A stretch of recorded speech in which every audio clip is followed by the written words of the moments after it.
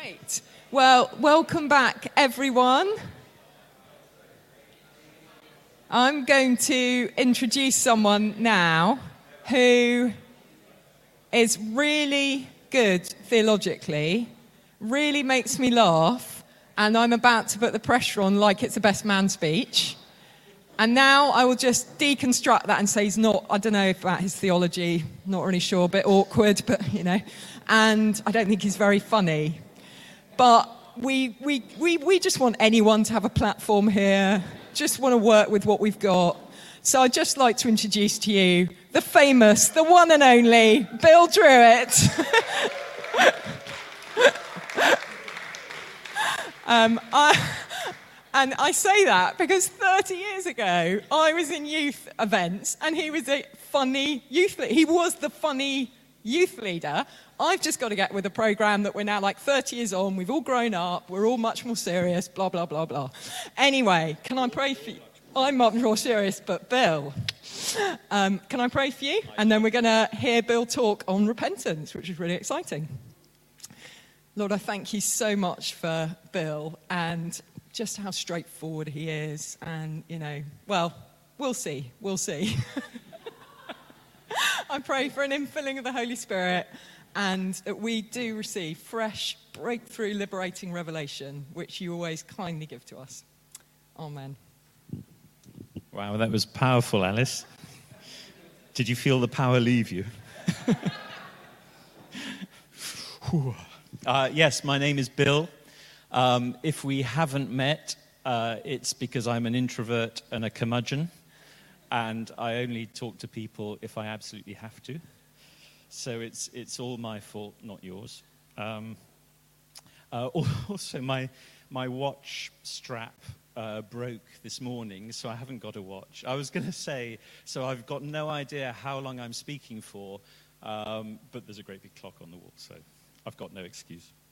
But if you find I'm going on too long, just shuffle awkwardly, fidget a bit, and I'll get the message and stop. Okay.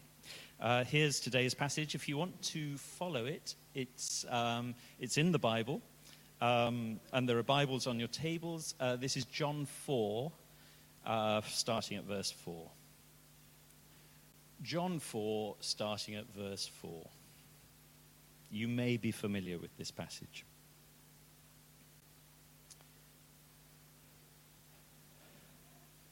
John 4, starting at verse 4. He had to go through Samaria on the way. Eventually, he came to the Samaritan village of Sychar, near the field that Jacob gave to his son Joseph. Jacob's well was there, and Jesus, tired from the long walk, sat wearily beside the well about noontime. Soon a Samaritan woman came to draw water, and Jesus said to her, "Please give me a drink." He was alone at the time because his disciples had gone into the village to buy some food.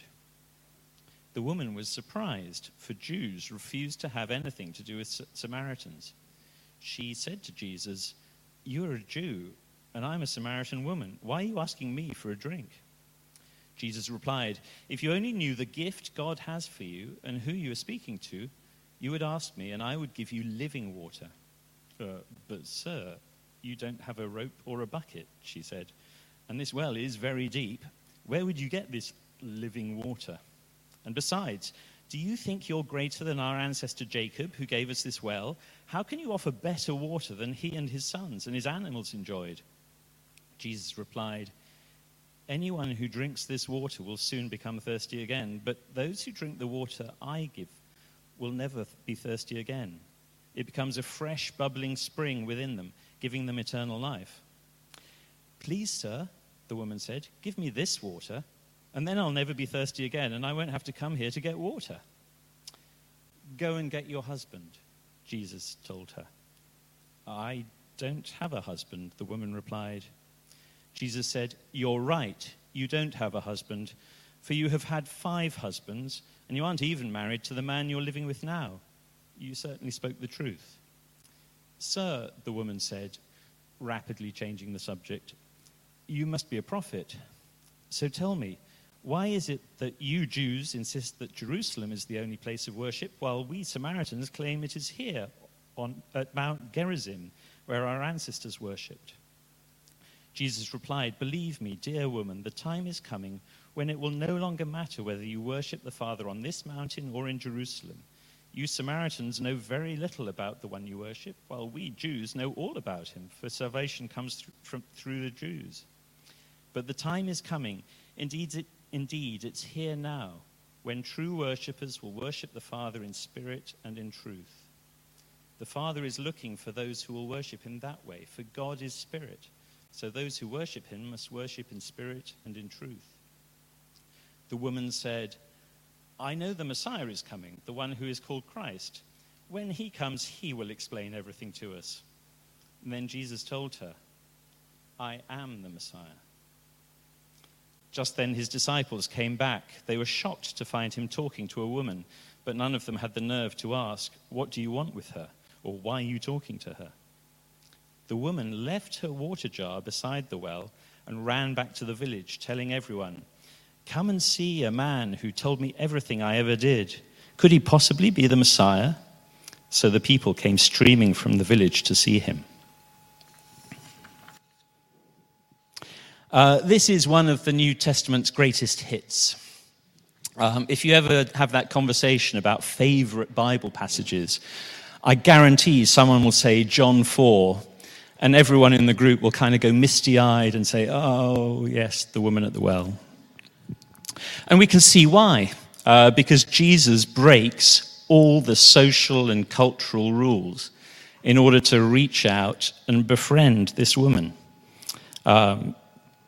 There's no way a devout Jewish man would be alone with a woman. The risk to his reputation, the risk of gossip, would just be too much. And yet he's the one who initiates the conversation. Jews and Samaritans hated each other. There's no way they'd sit down and have a meal together. And yet Jesus asked this woman for a drink. Worst of all, she has a fairly chaotic personal life. Fetching water tended to be a social activity for the women in a village. And they'd come early in the morning or late in the afternoon when it was cool. So what's she doing in the heat of the midday sun, all alone? Well, we can kind of guess that her neighbors won't associate with her. She's an outcast. She's a reject. But Jesus isn't ashamed to be with her. Jesus knows all of this. He's aware of all the reasons why he shouldn't be alone talking to this woman. And yet he breaks the rules. He's the one who initiates the conversation. He reaches out. He accepts her and befriends her. Amazingly, at the end of the conversation, he reveals to her his true identity. Everyone in all the Gospels is trying to work out who Jesus is. That's one of the big questions in the background, all the way through the Gospels. You know, who is this man who is doing and saying all of this stuff? And yet, who is the one person who Jesus chooses to give the privilege of knowing the truth? Who's the one person who he lets into this secret of who he really is?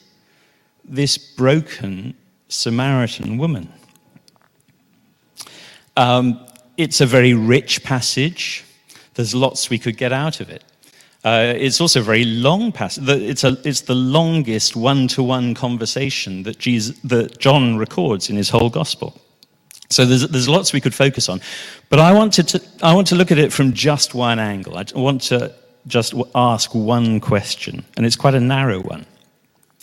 And it's because this series is about repentance.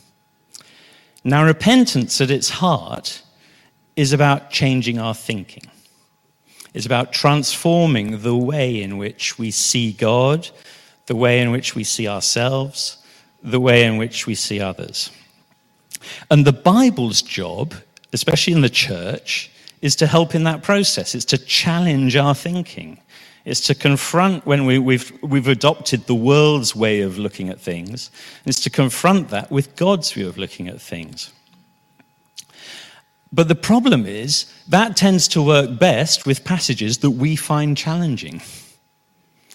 This passage we love. This passage we agree with. We can't get enough. We're on the sidelines cheering Jesus on.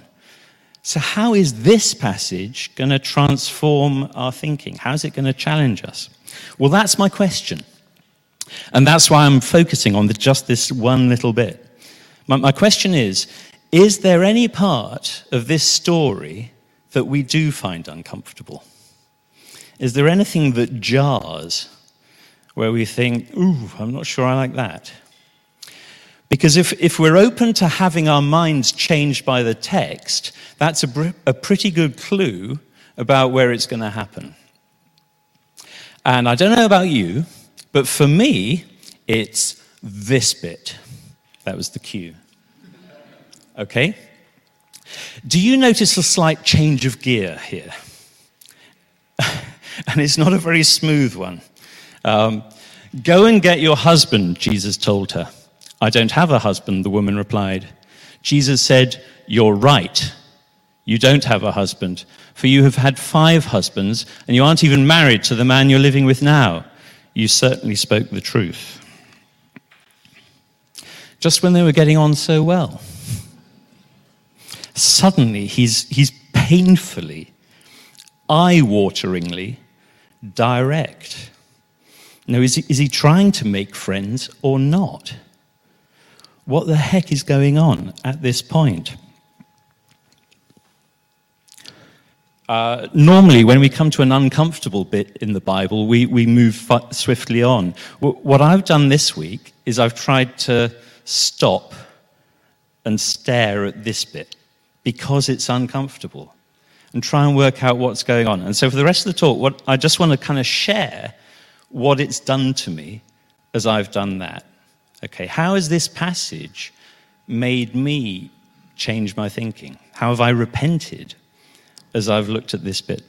Excuse me.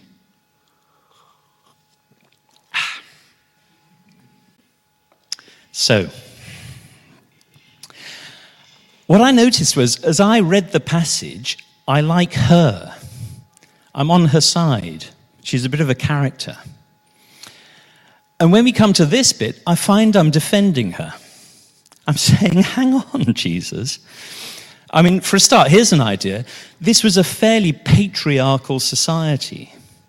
Often, men, husbands, would treat their wives quite badly, but the woman would get the blame. How do we know this hasn't happened here? Maybe she's more sinned against than sinning. Maybe she's actually the victim. And what I realize is that at this point, Jesus and I have parted company. Because that's not his approach at all. He's dragging all of her worst failures out into the light. It sounds like he's condemning her. It sounds like he's about to reject her. I'm not sure I like him very much at this point. So, is she a good person or is she a bad person? Well, I guess she's a little bit like everyone. I guess she's a little bit like all of us, which is a mixture. I bet there are times when she's genuinely trying to do her best. I bet there are times when she really is the victim, where she's the victim of circumstances, where she's the victim of other people's mistreatment, where she's been let down, where the troubles in her life are not her fault. I bet there are some times when that is true. And I bet there are also times where she makes bad choices for bad reasons, where she's selfish or proud or angry or whatever, where her problems are genuinely her fault. How do I know that? Because that's what I'm like. I think that's what most of us are like. We're humans. We're a mixture of good and bad. So why is it at this point in the story that I'm kind of trying to make her out to be a good person? But even more, why does it seem that Jesus is trying to make her out to be a bad person? Let me tell you exactly what her village was like. This is what it was like in her village. Most people, most of the time, would see one another's faults. They'd see their flaws and their failings, but they wouldn't mention them. They'd gloss over them. They'd ignore them. They'd pretend they didn't exist. And why did most people most of the time do this? To get on. Because that's how civil society works. You don't bring these things up. For the sake of good relationships, you don't drag people's failings out into the light. You don't make them the topic of conversation. Except for this woman. For this woman, at some point, for some reason, and we don't know what it was, a tipping point was reached, and she became the bad person. And those rules about what you mention and what you don't mention, in her case, were reversed. The only thing that anyone ever talked about her was all the bad stuff. And it was her strengths, her qualities, the good stuff that never got mentioned. Now, how do I know that that's what happened in her village? How do you think? Because it's universal. Visit any shop floor or office. Isn't that what humans do? Visit any apartment block or residential street. That's what humans do. Most of the people are on the inside, and there are one or two who are on the outside. Visit every single school playground in the world, and that's exactly what happens, because that's where we learn it. Now, you may not play this game, and of course I never do either. But it does go on. Believe me, it's pretty universal. But, and this is the key thing, look how Jesus breaks those social rules. He doesn't play the game. On the one hand, he doesn't hide her failings. He drags them out into the open, into the light, so that we assume that he's about to condemn her. He's about to reject her. He's about to turn his back and walk away. And then he does none of those things. He stays sitting there. He continues to reach out, to engage her, to offer her friendship and acceptance. He lets her know that he knows all about her, all her worst secrets, and that he accepts her anyway. Think about it from her point of view. Consider her point of view. She's sitting there, rejected by most people. And of all people, the one who seems happy to sit with her and talk to her, the one who isn't ashamed to make friends with her, is this Jewish holy man, the last person you'd expect. She's amazed. She's astonished that he, of all people, seems to want to be her friend, even though most people would say he shouldn't. Well, thank goodness he knows nothing about me. Let's try and keep it that way. Let's try and eke out this friendship as long as it'll last. Is, I bet, what she was thinking. Let's make sure the mask is on tight, so that I continue to give a good impression, so that he continues to like me. Imagine the double shock when this happens. First of all, how the heck does he know this stuff that he can't possibly know? Who is he? Who is this freak who has this ability to know all her dark secrets, even though he can't possibly know them? What kind of holy man is he? That's the first shock. Secondly, he knows everything about me. So now he's bound to walk away. Now he's bound to reject me. He just has to. And yet he doesn't. I think the most profound thing that Jesus does for her in this passage is what he doesn't do at this point. He stays. He doesn't walk away. He's still not ashamed to be with her. He still offers her friendship. He still accepts her. It's like he brings everything out onto the table between them.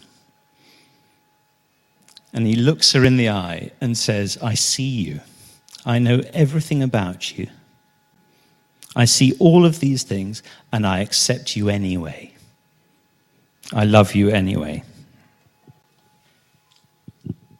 Excuse me.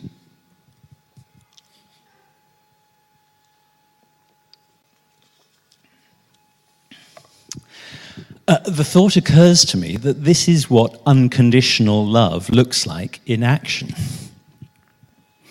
I'd suggest that unconditional love is actually quite shocking. It makes us uncomfortable. We all know about God's unconditional love.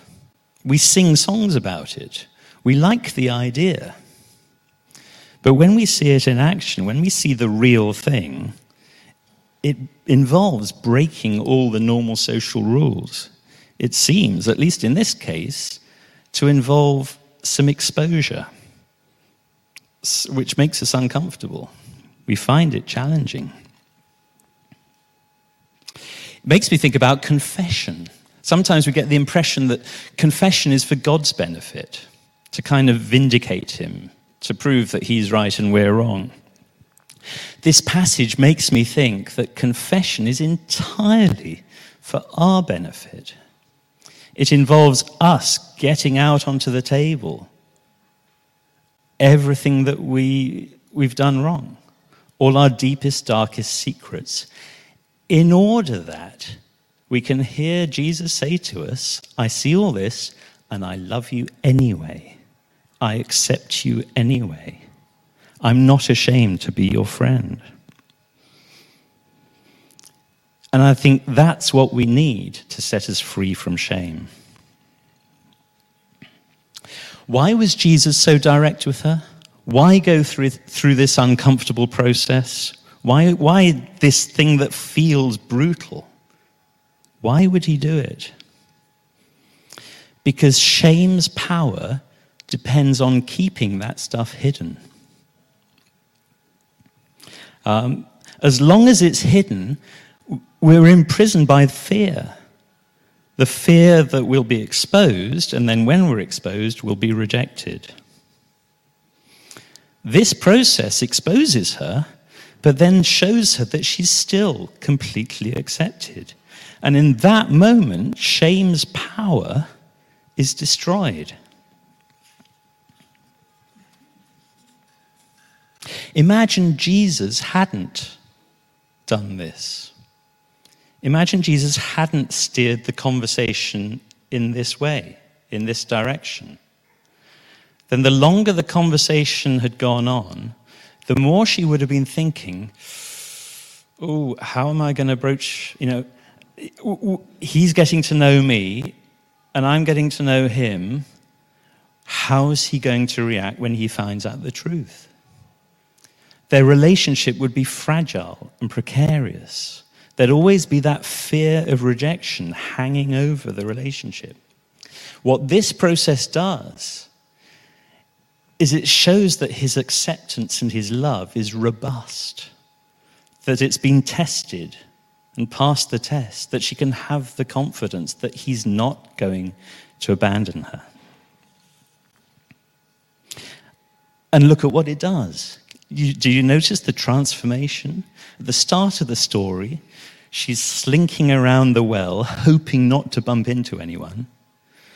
And what's she doing at the end? She's running back into the village and engaging everyone in conversation. How do you bring about that remarkable demolition of shame? How do you rub that shame out? Well, this is how. So, my original question was, how might this story lead us to repent?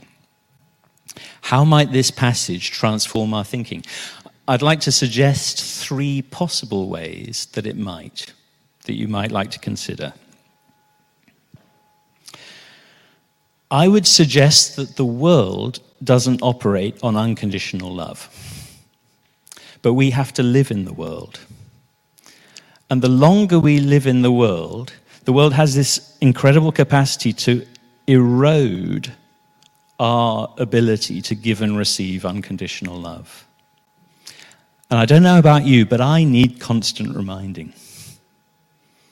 It's so easy, just by a process of osmosis, to operate, to play the game as though I'm still in the playground, rather than being reminded, rather than discovering what this woman discovered, that it's possible to live with a foundation of unconditional love.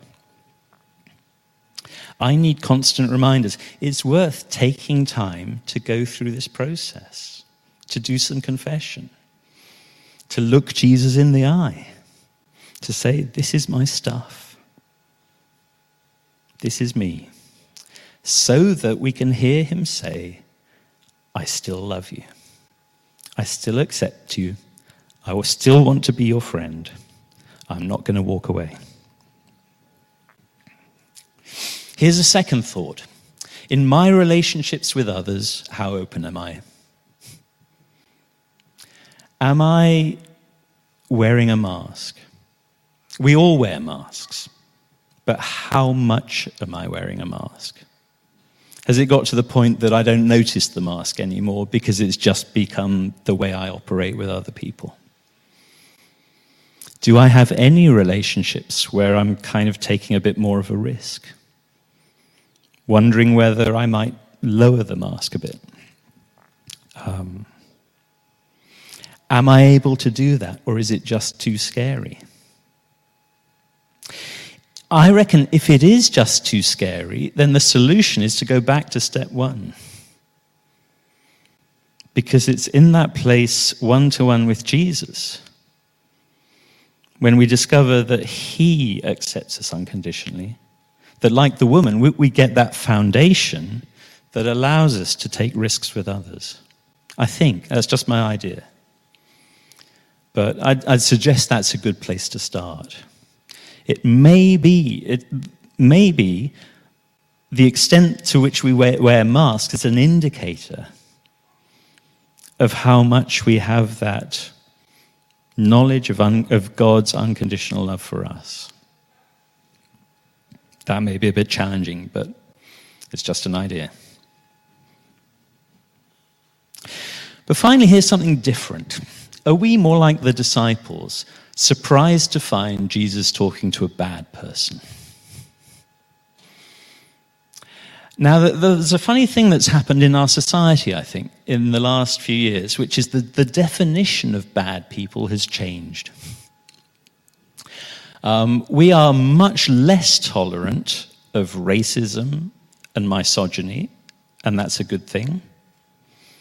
We're much more tolerant of people's colourful sexual histories, and we can argue about whether that's a good thing or a bad thing. But I think that's true in our culture. The definition, our society's definition of good people and bad people has changed. But does that mean there are no more bad people? Let me run a few words past you. Face masks. Anti-vaxxer. Brexiteer. I think a funny thing's happened in our society over the last few years, which is that some political and cultural arguments have become so contentious that they've been reframed. It's no longer a difference of opinion. You have different attitudes from me towards these questions. And it's like they've become a war between good people and bad people. That's how often these questions are framed in our society today. And so it's like we've invented a new opportunity to play the old game. The old game of labeling and excluding. She's not one of us. And I hear you say, yes, but they're completely wrong. Yeah, I'm sure they probably are. So they're really the worst kind of people. Well, okay. But if they're the worst kind of people, then how did Jesus treat his society's worst kind of people? And are we willing to follow him or not? I have a fourth one personally, which is I aim to be less of a curmudgeon. I'm going to make more effort to kind of speak to people. You can help me in that by taking the opportunity to come and say to me, Bill, why haven't you introduced yourself to me yet? And that would be a big help. Alice.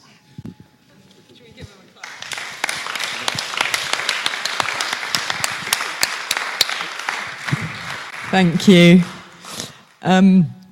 Often I think repentance is just it says God's kindness leads us to repentance. It's just like a light bulb moment of we see clearly on something.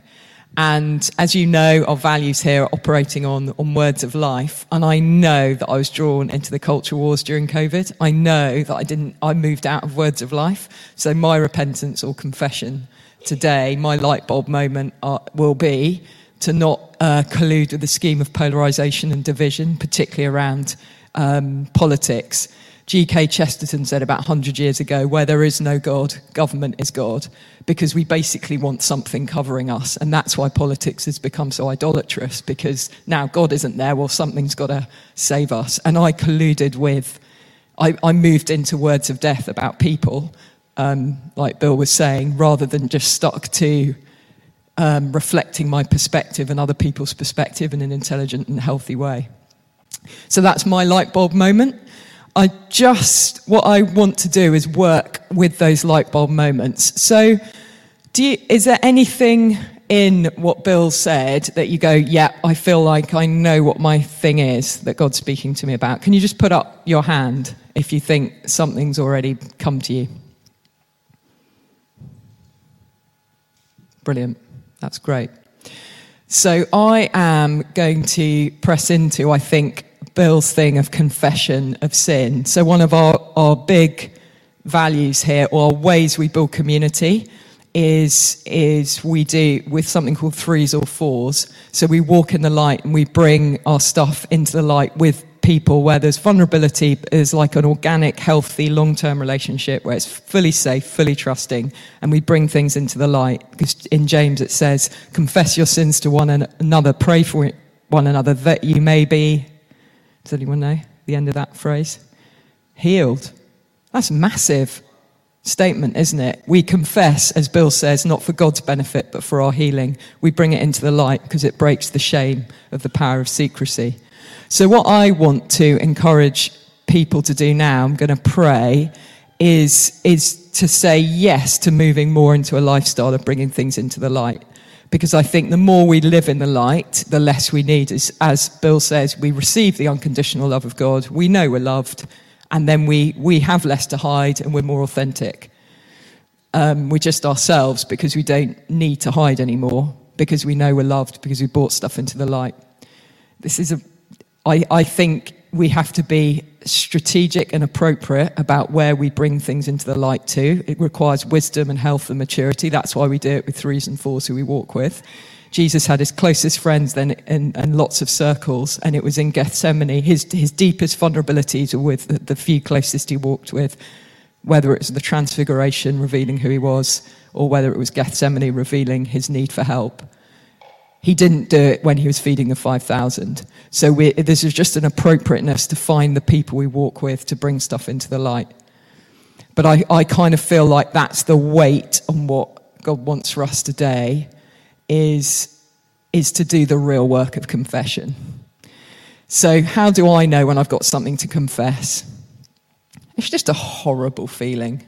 You just feel sweaty and nervous and embarrassed. You're like, oh, this is so embarrassing, and I've got to overcome and do it.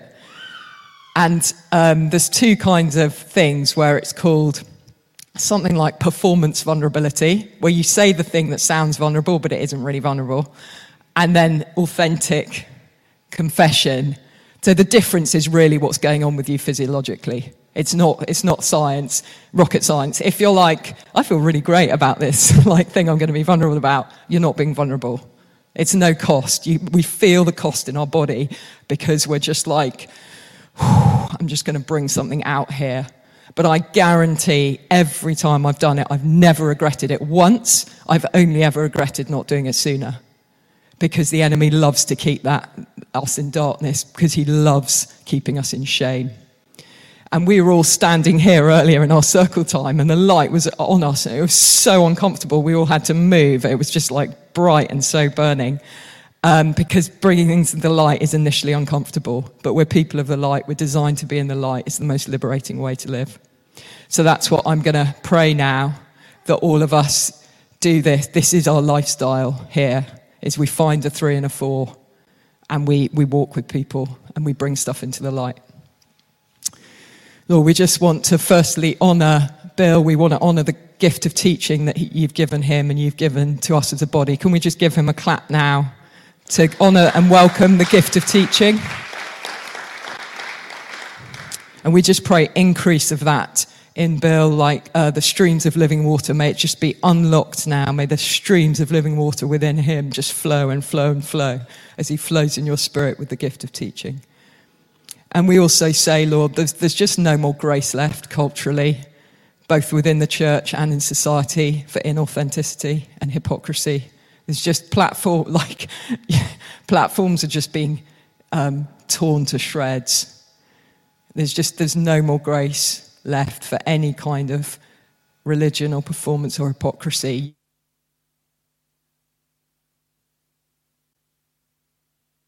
Authentic. It's quite extraordinary how. I just read a book recently called The End of Power. It was written about 10 years ago, but you can just see it's continuing. It's continuing. And we just thank you for that. We thank you that you're pulling that rug from under our feet, because the most liberating way to be is authentic and to just be in the light and be who we are. And so I bless every single one of us here, but also everyone watching, everyone who will listen to this talk, to know who their people are, their 3 or their 4, and to know that that safe place are people they can walk with and bring stuff into the light with, and know the liberating reality of knowing we're loved anyway. We're deeply loved anyway.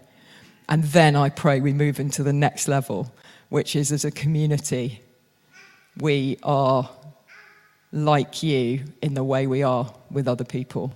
We're able to just completely pursue and adore and celebrate anyone and everyone, however much it offends self-righteous sensibilities. We just want to be that radical good news for ourselves, the bits in ourselves, which are like the woman at the well, and also the people we meet, which are like that. Amen. Yeah. Cool. Oh, yeah. Yes. Yeah. So if people aren't in 3s or 4s, because this isn't a home group or a life group, you might notice we don't push on centralised organisation, because it's a bit like an arranged marriage. Although arranged marriages do have a good track record. I'm not saying you can't have an arranged 3 or 4, bring stuff into the light and it works. It does. But often it's the organic, long-term, we've walked together through stuff, I trust you, that enables those kind of relationships to work. That said, we've got a lot of people who've joined Hope recently who are hungry and want to move into that. We will please talk to me if you want to go, okay, who are the other people who may be looking to walk in a 3 or 4? We would absolutely love that. But what we're finding more and more, and Emma has a lovely testimony, don't you, Emma, of your 3 or 4. Do you mind if I just share it quickly? So Emma's come to Hope. She really wanted to be in a 3 or 4, and I was like, we're probably not going to organise it because of it takes time. It's hard to be part of this church. Not easy. It's hard to join, but it's easy to leave, the opposite of a cult. Which means, so Emma was amazing with that. She honoured that. She prayed, and quite soon then some people approached her and asked her if they wanted to join a 3 or 4 within Hope. So that was really encouraging to know, if you want to, ask God and he will provide the answer. If you're still really struggling, obviously talk to me and us, but God will have the people for you. He already has those people for you, because we feel like he's put that on us as a community. Good? Brilliant. Well, bless everyone. It's so lovely to have you all here. Please go to Bill and just little poke. A hug. And you love a hug. And I'm going to finish on my favourite memories of Bill Druitt at New Wine, which is like a camp of 10,000 people, thousands of people. It's really loud, it's really noisy. You never get your own space. And he's like, "This is the worst week of my entire year because I'm a thoughtful, reflective introvert. I don't know why I'm here." And there wasn't laughter. He was like, "I just don't know why I'm here." Brilliant. We love it. We embrace you. We embrace your family. And you've brought so much hope, you guys being with us. Have a fantastic week. See you next week.